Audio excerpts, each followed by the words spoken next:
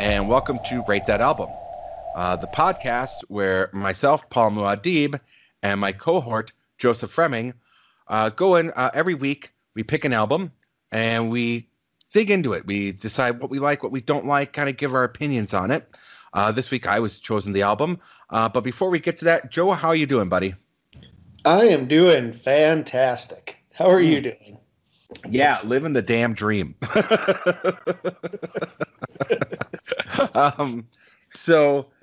This week I picked a very, very new album. Only came out a couple months ago.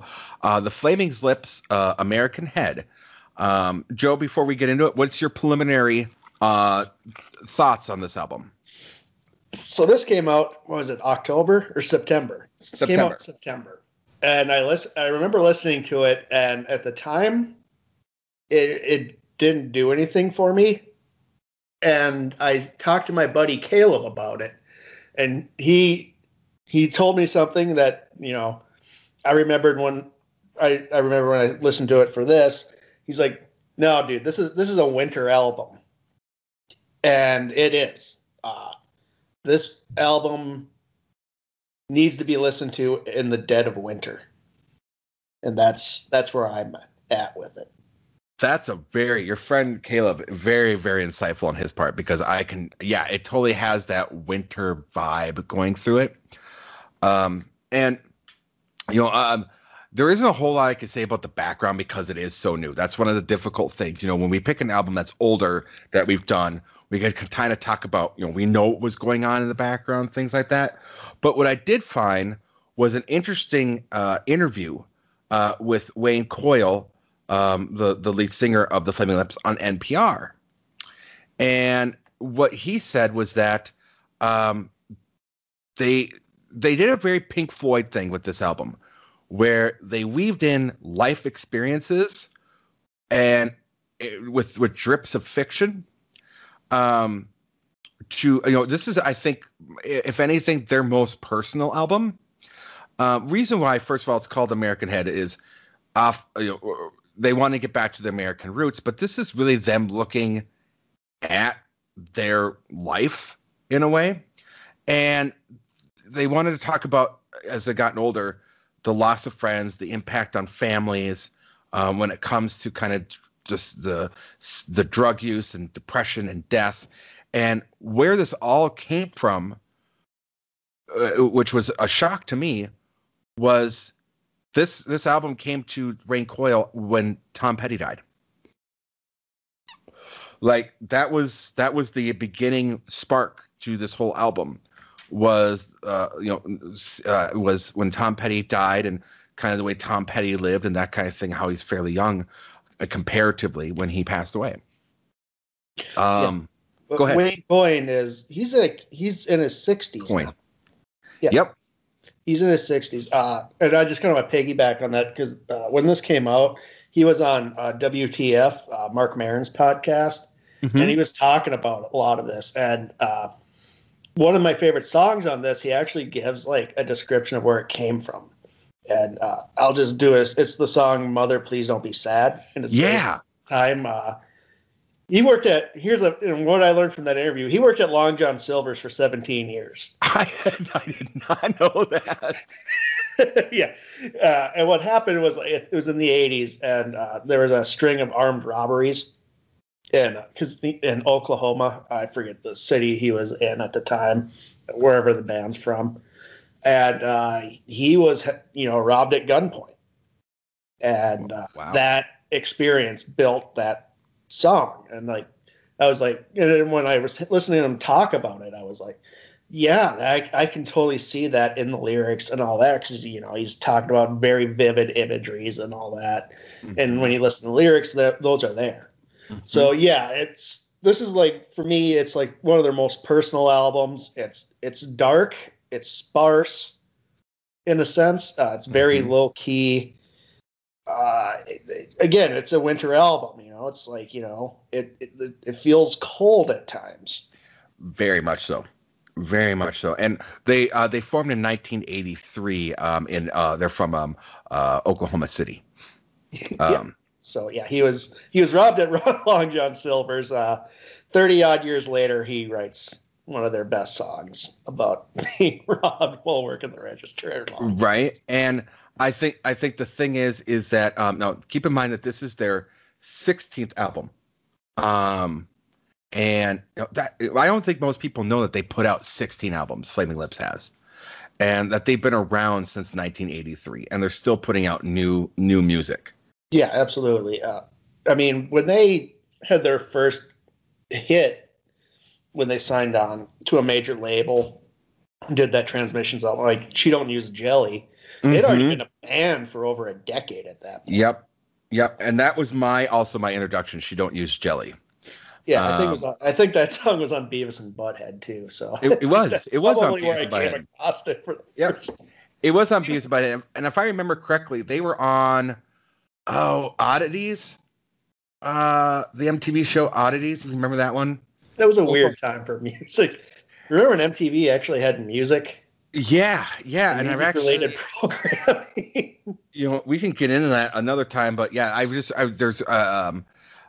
a documentary or a book coming out about MTV and kind of how it came about, and really interesting stuff there. Like just the roots of like kind of the horrible roots of what started MTV, and knowing where they started and where they are now, why it's no surprise that they are where they are now. Yeah, Oddities was a lot of people were familiar with Headbangers Ball. Now I'm dating myself here on you. With Matt Pinfield, and 120 Minutes. But there was this time where, if you remember, MTV was doing Liquid Television, which was their foray into, which gave birth to Beavis and Butthead and Aeon Flux of all things, where it was this weird 30-minute deal of these short cartoons that were just odd to be odd, right? And then afterwards, they'd have Oddities, which was these bands that, like, that's how I got introduced to Ween.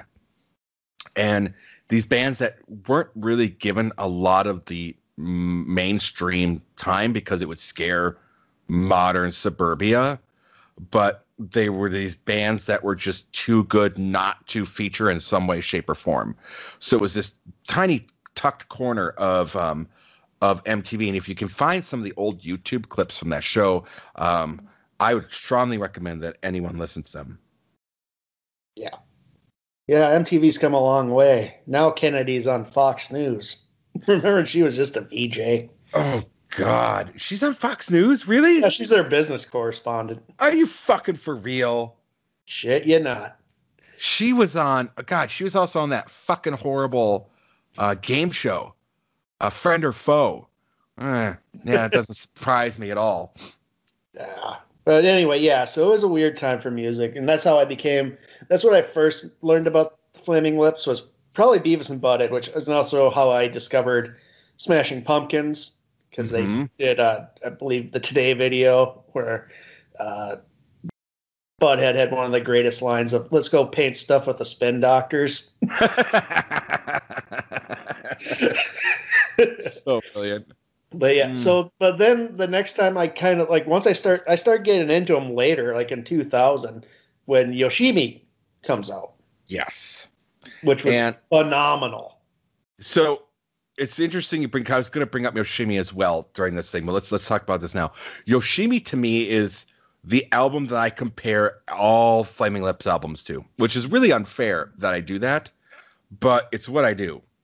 What I do is Soft Bulletin, which came out before Yoshimi, which I love. I thought those two albums back to back were really what solidified their style, at least for that time. Yes, and that's so. Yes, I listened to Soft Bulletin, which was great, but then Yoshimi took it to another stratosphere in my mind. Yoshimi is, in my mind, one of the last great true concept albums that we've had, and it goes everywhere. It's it's perfectly produced. It's just, to me, it's an A+ album. So then when other things came out after that, like what was it, The Magician or Magi, it all was like a sidestep to me until this album. After all these years, this is something that is on the level, or even maybe in my mind, possibly above Yoshimi. That's my opinion. So let's get into it now. We're getting into this. What did you like? What's your highlights, and what songs are your favorites on this album? All right. So it plays like a concept album, which I love, even though it's kind of like Sgt. Pepper's in a way in which it feels like a concept album, but it's really not. It's like, the songs kind of work, like they're not like separate songs, but I think like there's different chapters in a sense. Like to me, that's like there's like two different concept albums on this. Is the first part, which I like some of it, but like the second part, which starts with At the Movies on Quaaludes and goes all the way to Mother, Please Don't Be Sad. Mm-hmm. Though that string of songs to me are just fucking phenomenal. Yes. Okay. So that middle section from that middle section was just yep. Mother, I've taken LSD. You and me selling weed. Brother, I don't be sad. Mm-hmm. Even if we go beyond it, like when we die when we're high and Assassins of Youth are just great too. And then it just kind of like when we talked about Stainless Style, the last two tracks kind of like just feel like they're there. Yes, which is interesting because My Religion Is You, the final track, was the single. Which I can, I kind of sit back and I go, why? But with this one, I can understand because, as you said, it's a winter album. And I'm going to say that, yes, lyrically, there's concept albums in theme. If I had to compare this to a, quote, another concept album, I'd compare it to Momentary Lapse of Reason, and which is not a good album. Boo! No, right. No, in terms of it was a solo album, and they just tacked the name of the band on it so it would sell. Well, in a way, no. In the terms of that, every Pink Floyd's a concept album. This is something that the band came out with for PR for Momentary Lapse of Reason. And in this one, it wasn't a concept album in the sense of a traditional concept album. It was every song was supposed to be about a mistake, right? Like that's why it was called Momentary Lapse of Reason. It's about the mistake that you get. The biggest mistake they did was ever releasing that fucking album. You and me both, right? I mean, I broke up with a girl because she gave me that album as a present. Not actually, but it went against her, and we did end up breaking up shortly after. So I compare it in terms of lyrically, there's some themes, right? There's some themes going on, but musically as well, there's songs that like, Mother, I've taken LSD, You and Me selling weed, We Die When We're High. There are overlapping notes and sounds and beats that bring you back to those songs. So in that regards, it's, I think, very effective in weaving this story, not necessarily lyrically, but weaving a story musically. Kind of like pros and cons of hitchhiking in a way, as well. I compare a lot of things because I think Floyd was the master of this concept. Is where I would probably disagree. I would probably say this is more of like the medley on Abbey Road. Ooh. The songs interconnect with each other, but they're really work on their own and they're kind of separate. That's how I feel. That's why I don't feel like this is a concept album. It's a thematic album, but I don't think it's concept. Fair. And that's fair. And again, lyrically, you can't really call it a concept album, right? It's not flowing. It's not telling a true narrative, but it's going into themes. And that's, in that regards, it's an album all about the American head, which they view as from a drug-fueled standpoint, which, if you know anything about Flaming Lips, probably a very accurate viewpoint that they have. Well, it's weird because I believe like Wayne Coyne and who's the other guy, Stephen Drozd, they've been sober for a while, but sober for a long time. But like this is probably their most overt drug references, but it works here. Like I'm not a big fan of like drug songs, like 420 bullshit or that, but like they're not doing that here. They are. It's more of like looking back and this is what they were doing at the time. It's not really promoting it. It's just that's where they were when these lyrics take place. And if you listen to the lyric, and if you look at the lyrics and you listen to the tones of the music, it's done with some regret. Yeah. And that's not saying that they regret the fact that they did drugs or did these things. I think they regret the importance that they put on it in terms of, because I'll sit there and I'll be the first one to say I advocate drug use. Well, to me, so I'm just going to, this kind of felt like almost like a eulogy of what's quote unquote those days. You know what I mean? Like, and they're happy to kind of be burying it. Very much so. I got the same vibe as you on that this was kind of them burying the past, the eulogy, but it also is a song about an album about regrets. There's a lot of regret here. And I think they're looking at things where they are now and where they were. And I think they regret some of the roads they took to get to where they are. Yeah. Well, their road over the years is, there's casualties. I mean, it's just, that just happens in life, especially when you know people who do a lot of drugs. You and I have known people, and a lot of times those are not, they don't have happy endings a lot of the time. No, and I'm gonna get very personal for a second because I think this album really related to me in that regards, because pretty much through most of my groups of friends, and just kind of having that life, even from going from middle school to high school to with the short time I was in college to in my really up until I was about 26, 27, drug use was around me constantly. I was kind of the oddball in the regards that I would do the things sometimes, but it never hooked me. Like, it was one of those things where I was like, yeah, I could take it or leave it. That's just the way my personality was. I'm very fortunate for that. Yeah. But a lot of people aren't as fortunate, and I'm kind of like in the same boat. At least, but for me, it was like when I turned like 20. I really made an effort to distance myself from the drug culture people. It was not really anything personal to them, because like a lot of them I considered really good friends. It was just I did not want to be around it anymore. Nope. And for me, it was about 23, 24 that I did have to make a decision, and I cut some friends out. Now, amazingly enough, a lot of those friends came back into my life, are clean, sober, or have, gotten themselves in a level where they can maintain what they do. Right. Yeah. But there were a lot of losses along the way too. Yep.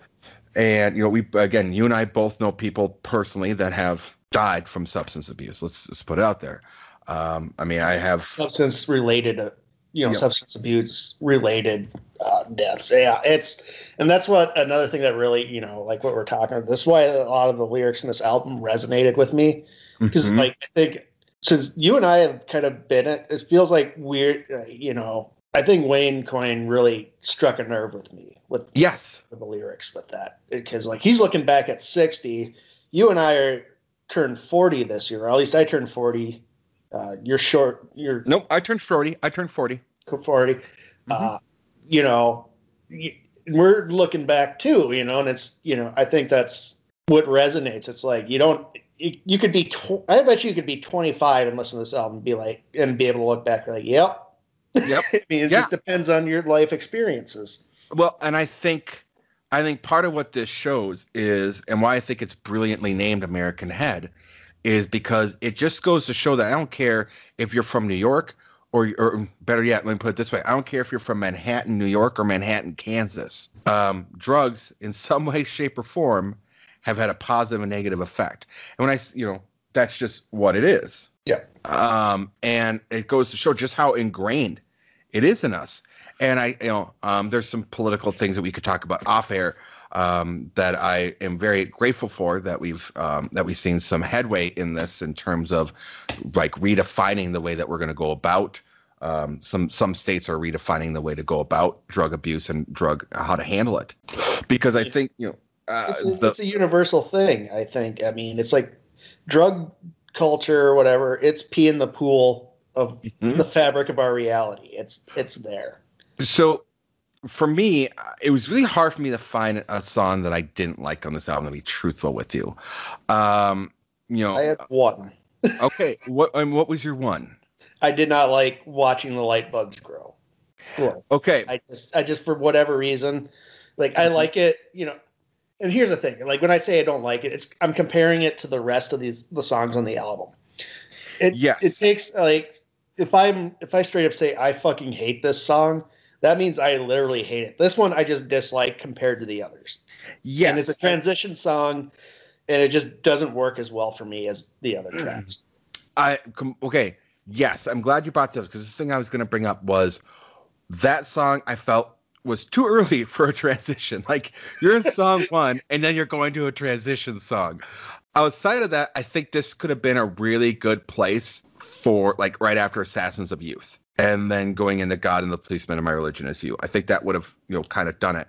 When I look at songs, like my favorite song on this album is Assassins of Youth. Because this one really resonates with me in terms of looking back and thinking about, the line is, I was young yesterday, but now everything has changed after today. I don't know what to do. Oh, my younger self, I miss you. I think it's because we're turning 40, and this one was like, shit.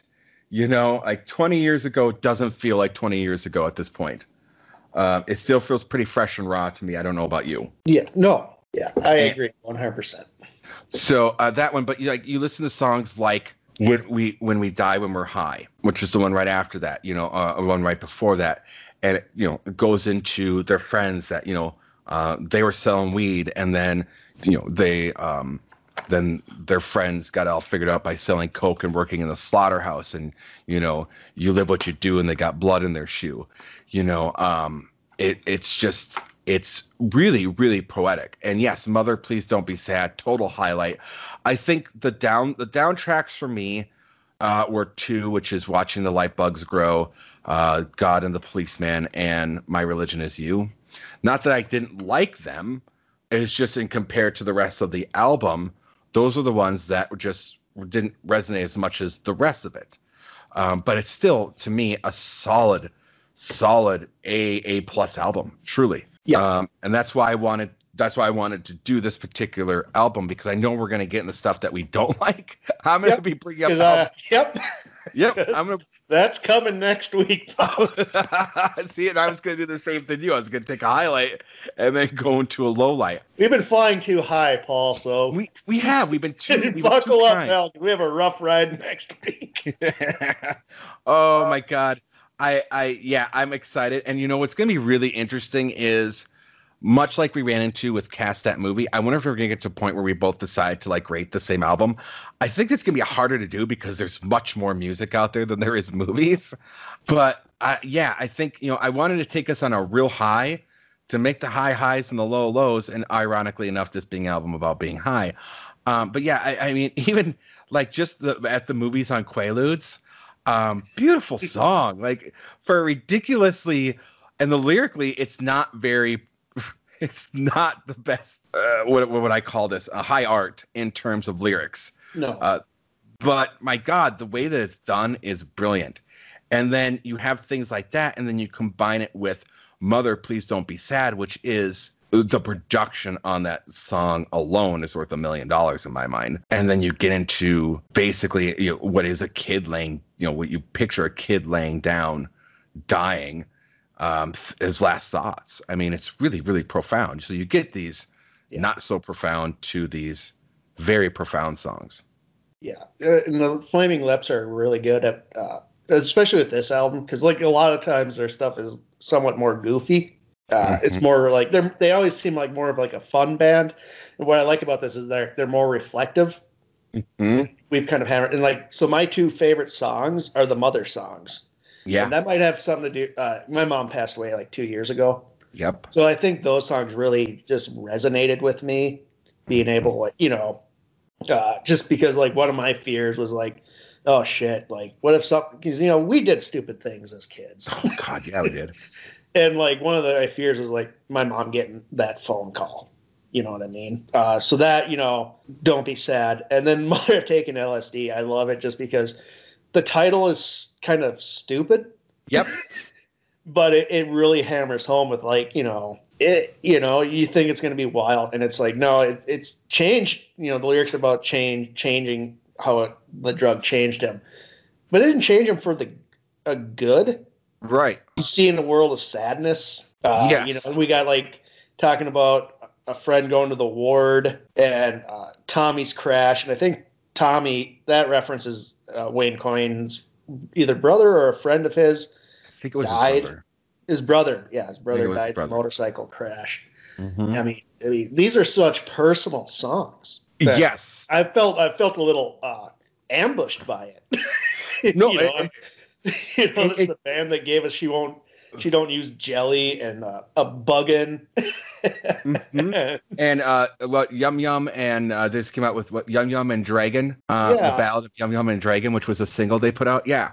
Yeah, like the last time I think they got like this kind of like reflective, one of their hit songs, but I still like Do You Realize? Because you listen to that the lyrics of that song, it's really cheery, but it's such a fucking depressing. It's very Beatles in that regards, where it's an upbeat song, but the lyrics are a big fucking downer, right? Yeah, they're downer and with a glimmer of hope. So so those two songs just hit home for me, and that's why I really like, kind of like the second half of this album, because I feel like the material's a little stronger. Yes. The production's stronger. The lyrics are way stronger for me. I think what they're doing with the first couple songs is kind of like weaning us into a more serious Flaming I think so. Yeah, and I think maybe what would have been better if if watching the Light Bugs Glow had been put right after at the movies on Quaaludes, make it the number 7 song, and then go into this whole really deep part of this album. I think that would have been brilliant. Yeah.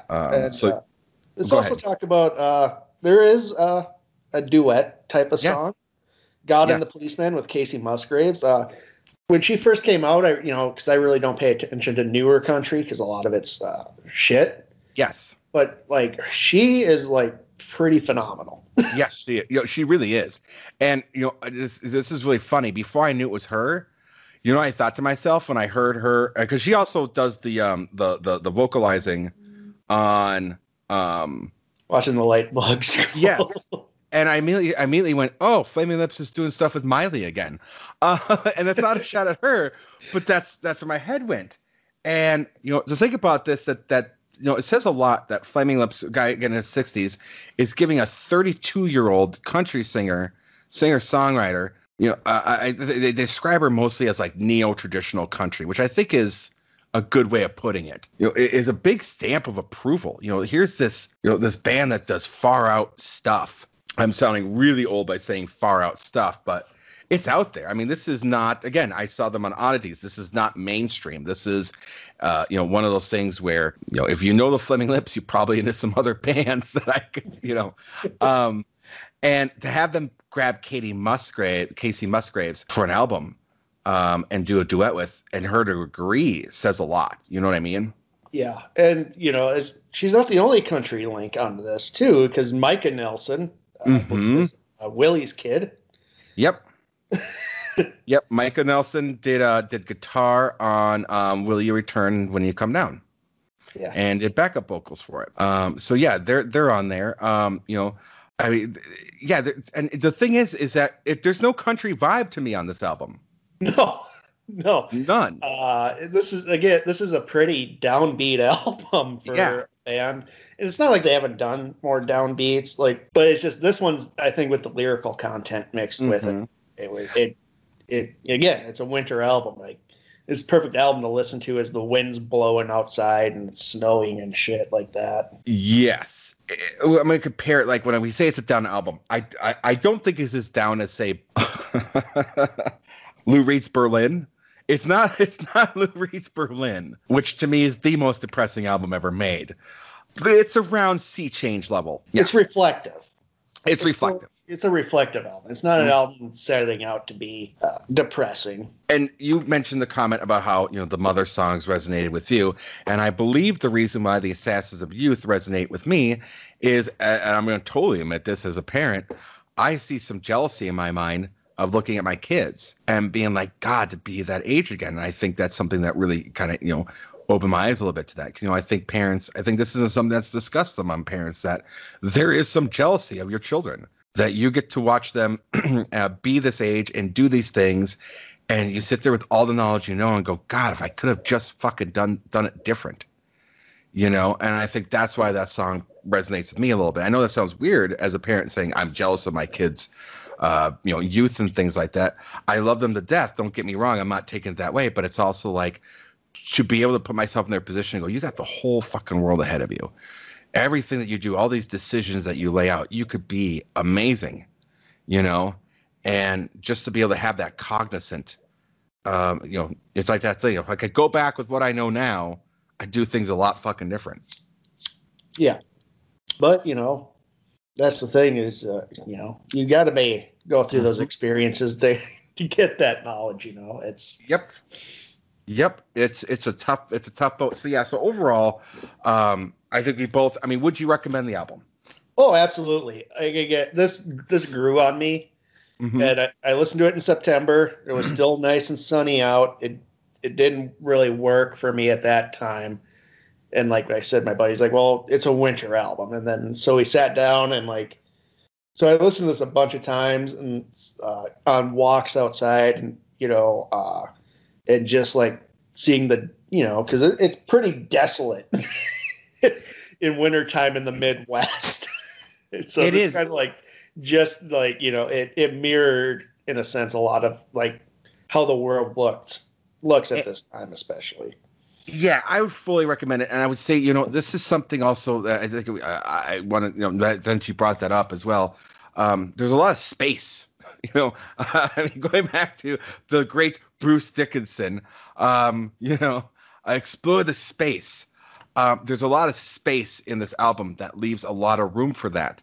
And I think the instrumentation, the notes, yes, you and your friend Caleb nailed it. This is totally a winter album. Yeah, so I would 100% recommend this. It's once you kind of get through the first few tracks, which kind of are a little sillier. Mm-hmm. Once it starts really moving, it really moves. It's phenomenal. Yeah. I'm sorry, I don't mean to interrupt, but yes. Once it moves, it goes, and it's great. It's a wonderful ride. So, all right. So this is what we agree on. I give it an A. Totally go out and check it out. I'm not the only one, by the way, and you're not the only one. Metacritic right now has an 81 out of 100. Consequence of Sound gave it an A-. The Uncut gave it a 9 out of 10. Mojo, Jude Rogers of Mojo praised the exact tracks that you talked about, Mother, which is really interesting. Mother, I've taken LSD, Mother, Please Don't Be Sad, and Brother I. So yeah, this is a thing that I don't know why it didn't. In terms of charts, the highest it broke was 5, and that was with the Scottish albums. In the U.S. Billboard 200, it only hit 172, and on top rock albums, it only hit 25. Which I don't know why this is on a rock album. This is not a rock album. Well, it's just they get bands like Flaming Lips are going to be lumped into the rock genre, and that's there's this is, I have to go back to I don't know if I think you'll agree with me. Maybe you won't, but I have to go back to Zappa and say, why the fuck are we limiting genres of music? Yeah, I agree. I get why it's there because it's easier for people to kind of digest it a bit, but I think it's become so diluted at this point because I'll give you an example of why I think it's labeling genres is crazy. So I was working at Electric Fetus. Yeah. 6 months before my last day there, before I moved on to other things.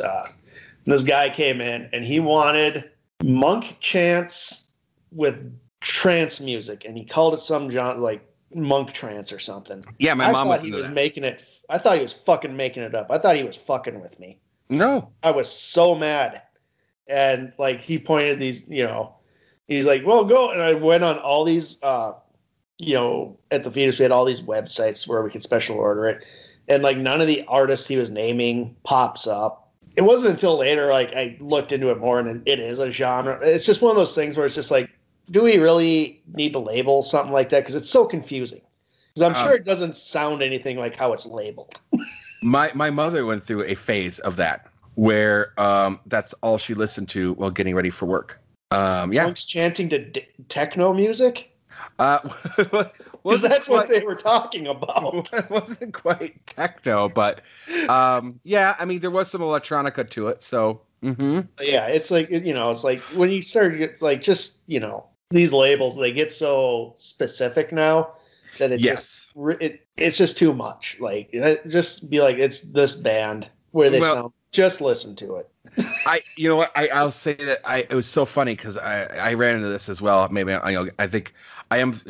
You worked at a record store. I am pretentious when it comes to music. I was trying to explain to this one friend of mine that I really like shoegaze, and he had no idea what the fuck that meant and thought I was making up a genre. And I was like, no, shoegaze is a thing, dude. It took him like a week, and he came back. He's like, whoa, it is a thing. I'm like, yeah, it's a fucking thing. It's shoegaze. Yeah, and it's a ridiculous label for something that you could, it's basically just, it's just like a subset of like indie rock. Like, shoegaze thing just makes it sound ridiculous. Yeah, it's not ridiculous. It's just. Well, it is in a way because the person who coined it was this music journalist or reporter or whatever, and he went to a show and he said, because they were using so many pedals that they didn't look at the audience. They were just looking at they were gazing at their shoe to know when to switch their pedals to get the next sound. So that's how it became shoegaze. It was literally something that fucking stupid. You want to know why I thought it was called shoegaze? Yeah, tell me. I've been to shoegaze shows, and I thought it's because like the audience people are so depressed they're just staring at the floor. Because that's how they are. They're just staring at the floor, kind of like moving back and forth with the music. That's why I thought it was called shoegaze. Fair enough. No, it was joy. Yeah, it was because this game. So I thought it's just as stupid as that report. Well, I mean, it's just as stupid as you thought, though, because how do you name a genre of music on that? You know what I mean? Oh, they're looking at their pedals. It's a shit shoegaze. Fuck off. So yeah, I think, but I'll tell you what, if I saw this, like if I followed the billboards, which I don't anymore, we're like top 25 rock albums. Oh, Flaming Lips is in the top 25. All right, cool. It's going to be, a rock album. And I got this. I'd be like, what the fuck? Like, this is such a fucking downer. What the shit? So yeah, I mean, I could see where someone would actually hate this album. And I think that's the thing about Flaming Lips, though. Ultimately, either you're with all their albums, in my mind, either you're in or you're out. There isn't really an in between. Yeah, I can see there is some of in between, but like more maybe they're more like Yoshimi. Like there's a lot of people who like that who just didn't like anything else they ever did, just because it was so accessible and so poppy and catchy. Mm-hmm. So, like, there are exceptions to that. And our Transmissions, like their first major studio album, again, catchy, poppy as shit. Weird, but like not as weird as they could get, because we know this band can get pretty weird. Again, I had Zurika. Okay, I had Zurika. I saw the movie Christmas on Mars. Like that's another odd thing they did. Yes. Absolutely. And I'll straight up say I hated that movie.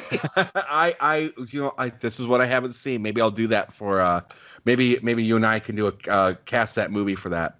I do not want to relive. If you Joe, don't do that for the Joe Down. Speaking of the Joe Down, buddy, what do you got going on? This week we released Look Who's Talking, our review. A movie that it's once again another problematic John Travolta movie. Yeah, I thought it was funny that you called out Joe's boss. You guys called him out about how he took a woman to a date with a movie that opens with sperm. Yeah, and then Travolta plays a cab driver who's almost as disturbed as Travis Bickle from Taxi Driver. Hey, but you know what, man? It's kind of like, okay, I'm gonna say one thing that I do disagree with your review a little bit on that, and then I'm gonna let you do more plugs. It's kind of like why I love Big Trouble in Little China, other than it's an amazing movie, It's because if Kurt Russell hadn't gone into acting, he would have been Jack Burton. He would have been Jack Burton because he would have been a truck driver. I feel like that Look Who's Talking works because I think if John Travolta hadn't gone into acting, he would have been fantastic as a New York taxi driver. Yeah, I can see that. Like that would have been raises all these questions of Vincent Vega and Butch in Pulp Fiction, which came out a few years after. Which, 2 stars of Look Who's Talking. Oh my God! Fucking yeah. There is a connection there, isn't it? Cinematic universe. Look Who's Talking. More Tarantino into the cinematic universe. Oh, fuck me, Jesus Christ. Okay, so what do you guys got coming up after that? What we are going to be reviewing the Patrick Swayze movie Ghost. Excited to see your take on it. I have my opinion. I don't want to. The only thing I remember is how, like, whatever it is, like, it's as a movie, but I just remember how horrifically violent the ending is. Yeah, it takes a quick left turn at the ending there. yeah. The antagonist goes out and probably one of the most gory things I had seen up to that point in life. Yeah, there's some we'll talk about next. Well, there's some pacing issues in that one, and it really is a product of its time. So that's on the docket next. So that's all right. What's going on with you, Paul? Well, as hopefully by the time you guys hear all this will be already done. But I'm in the process of this weekend is due weekend. I'm going to set aside everything. I'm going to finish up all the edits, get everything up. I'm going to make the migration. It will be coming up, figure out a new name. We're going to move everything to off of what we had.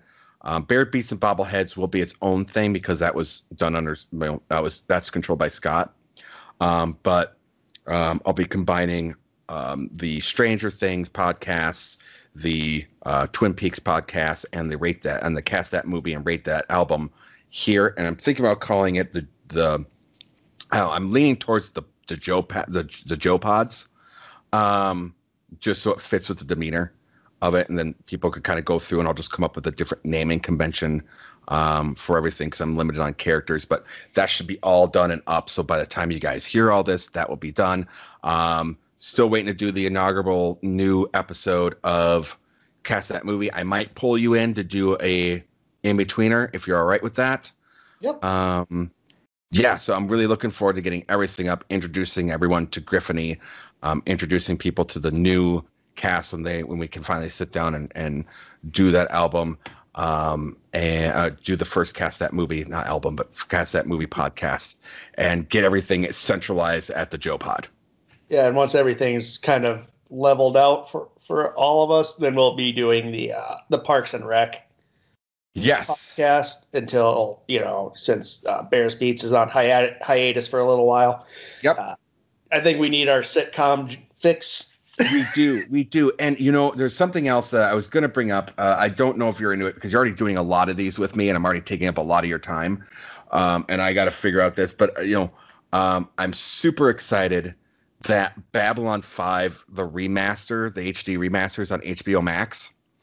And I'd like to do something about that while it's still up and running. I don't know if you ever got in that show, but to me, it is really, really, really, really, really from like 2016 to even now, it became really fucking relevant. Yeah, I've never seen it. Oh, wow. Well, I'll talk to you off air about that because I'll set you up for what you should expect. But yeah, so that's what we got going on over there. So yes, everything should be in the newly named Joe Pod, the Joe Pods, plural, and everything will be up because I'm just going to bear down Saturday morning once I got the kids situated where they're going to go, and I'm just going to plow through everything. Fantastic. Yeah, I'm kind of at that point now where I'm like, I got the drive. I'm ready to go. Kind of getting out of my winter funk as we talked about a winter album.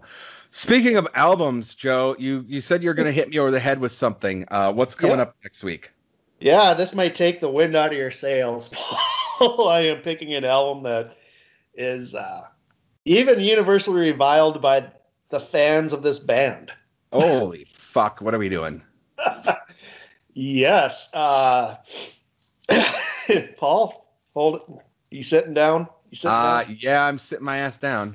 Paul, we're going back to 1981, and we're going to revisit a concept album by a band that had no right making a concept album. We are going to be listening to Music from the Elder by Kiss. Oh, mother. Fuck you.